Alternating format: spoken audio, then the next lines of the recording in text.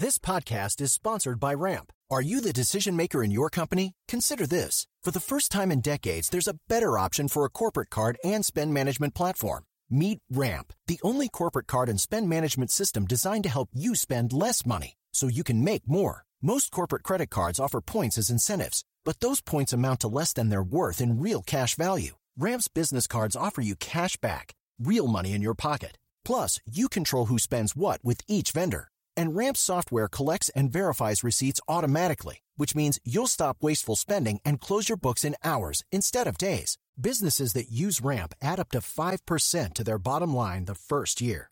If you're a decision maker, adding Ramp could be one of the best decisions you've ever made. And now get $250 when you join Ramp for free. Just go to ramp.com/easy. Ramp.com/easy. RAMP.com/easy. Cards issued by Sutton Bank and Celtic Bank, members of FDIC. Terms and conditions apply. Today is October 18th, and you are listening to Transport Topics. I'm Esmeralda Leon. How will midterm elections affect trucking? Senior reporter Eugene Malero assesses the political battles on Capitol Hill, with an emphasis on issues such as high inflation, infrastructure, freight bottlenecks, and supply chain connectivity. Tune in to our Road Signs podcast at ttn.ws/roadsigns95. Now let's dive into the day's top stories.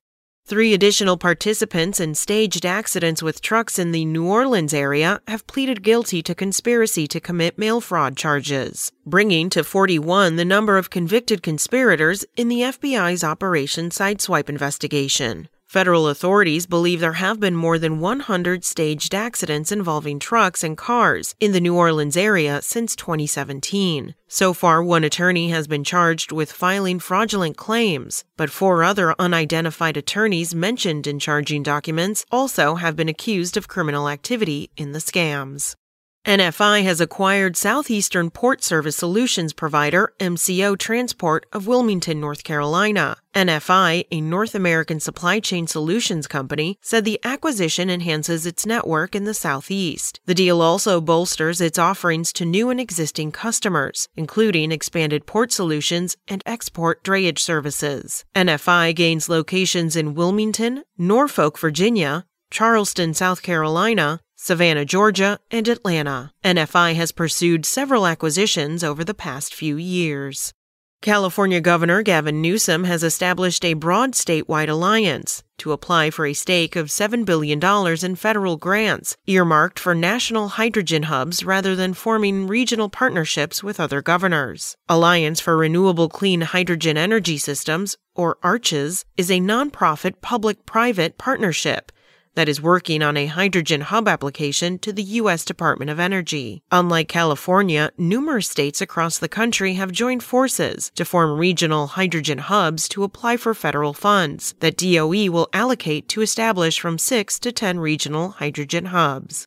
That's it for today. Remember, for all the latest trucking and transportation news, go to the experts at ttnews.com.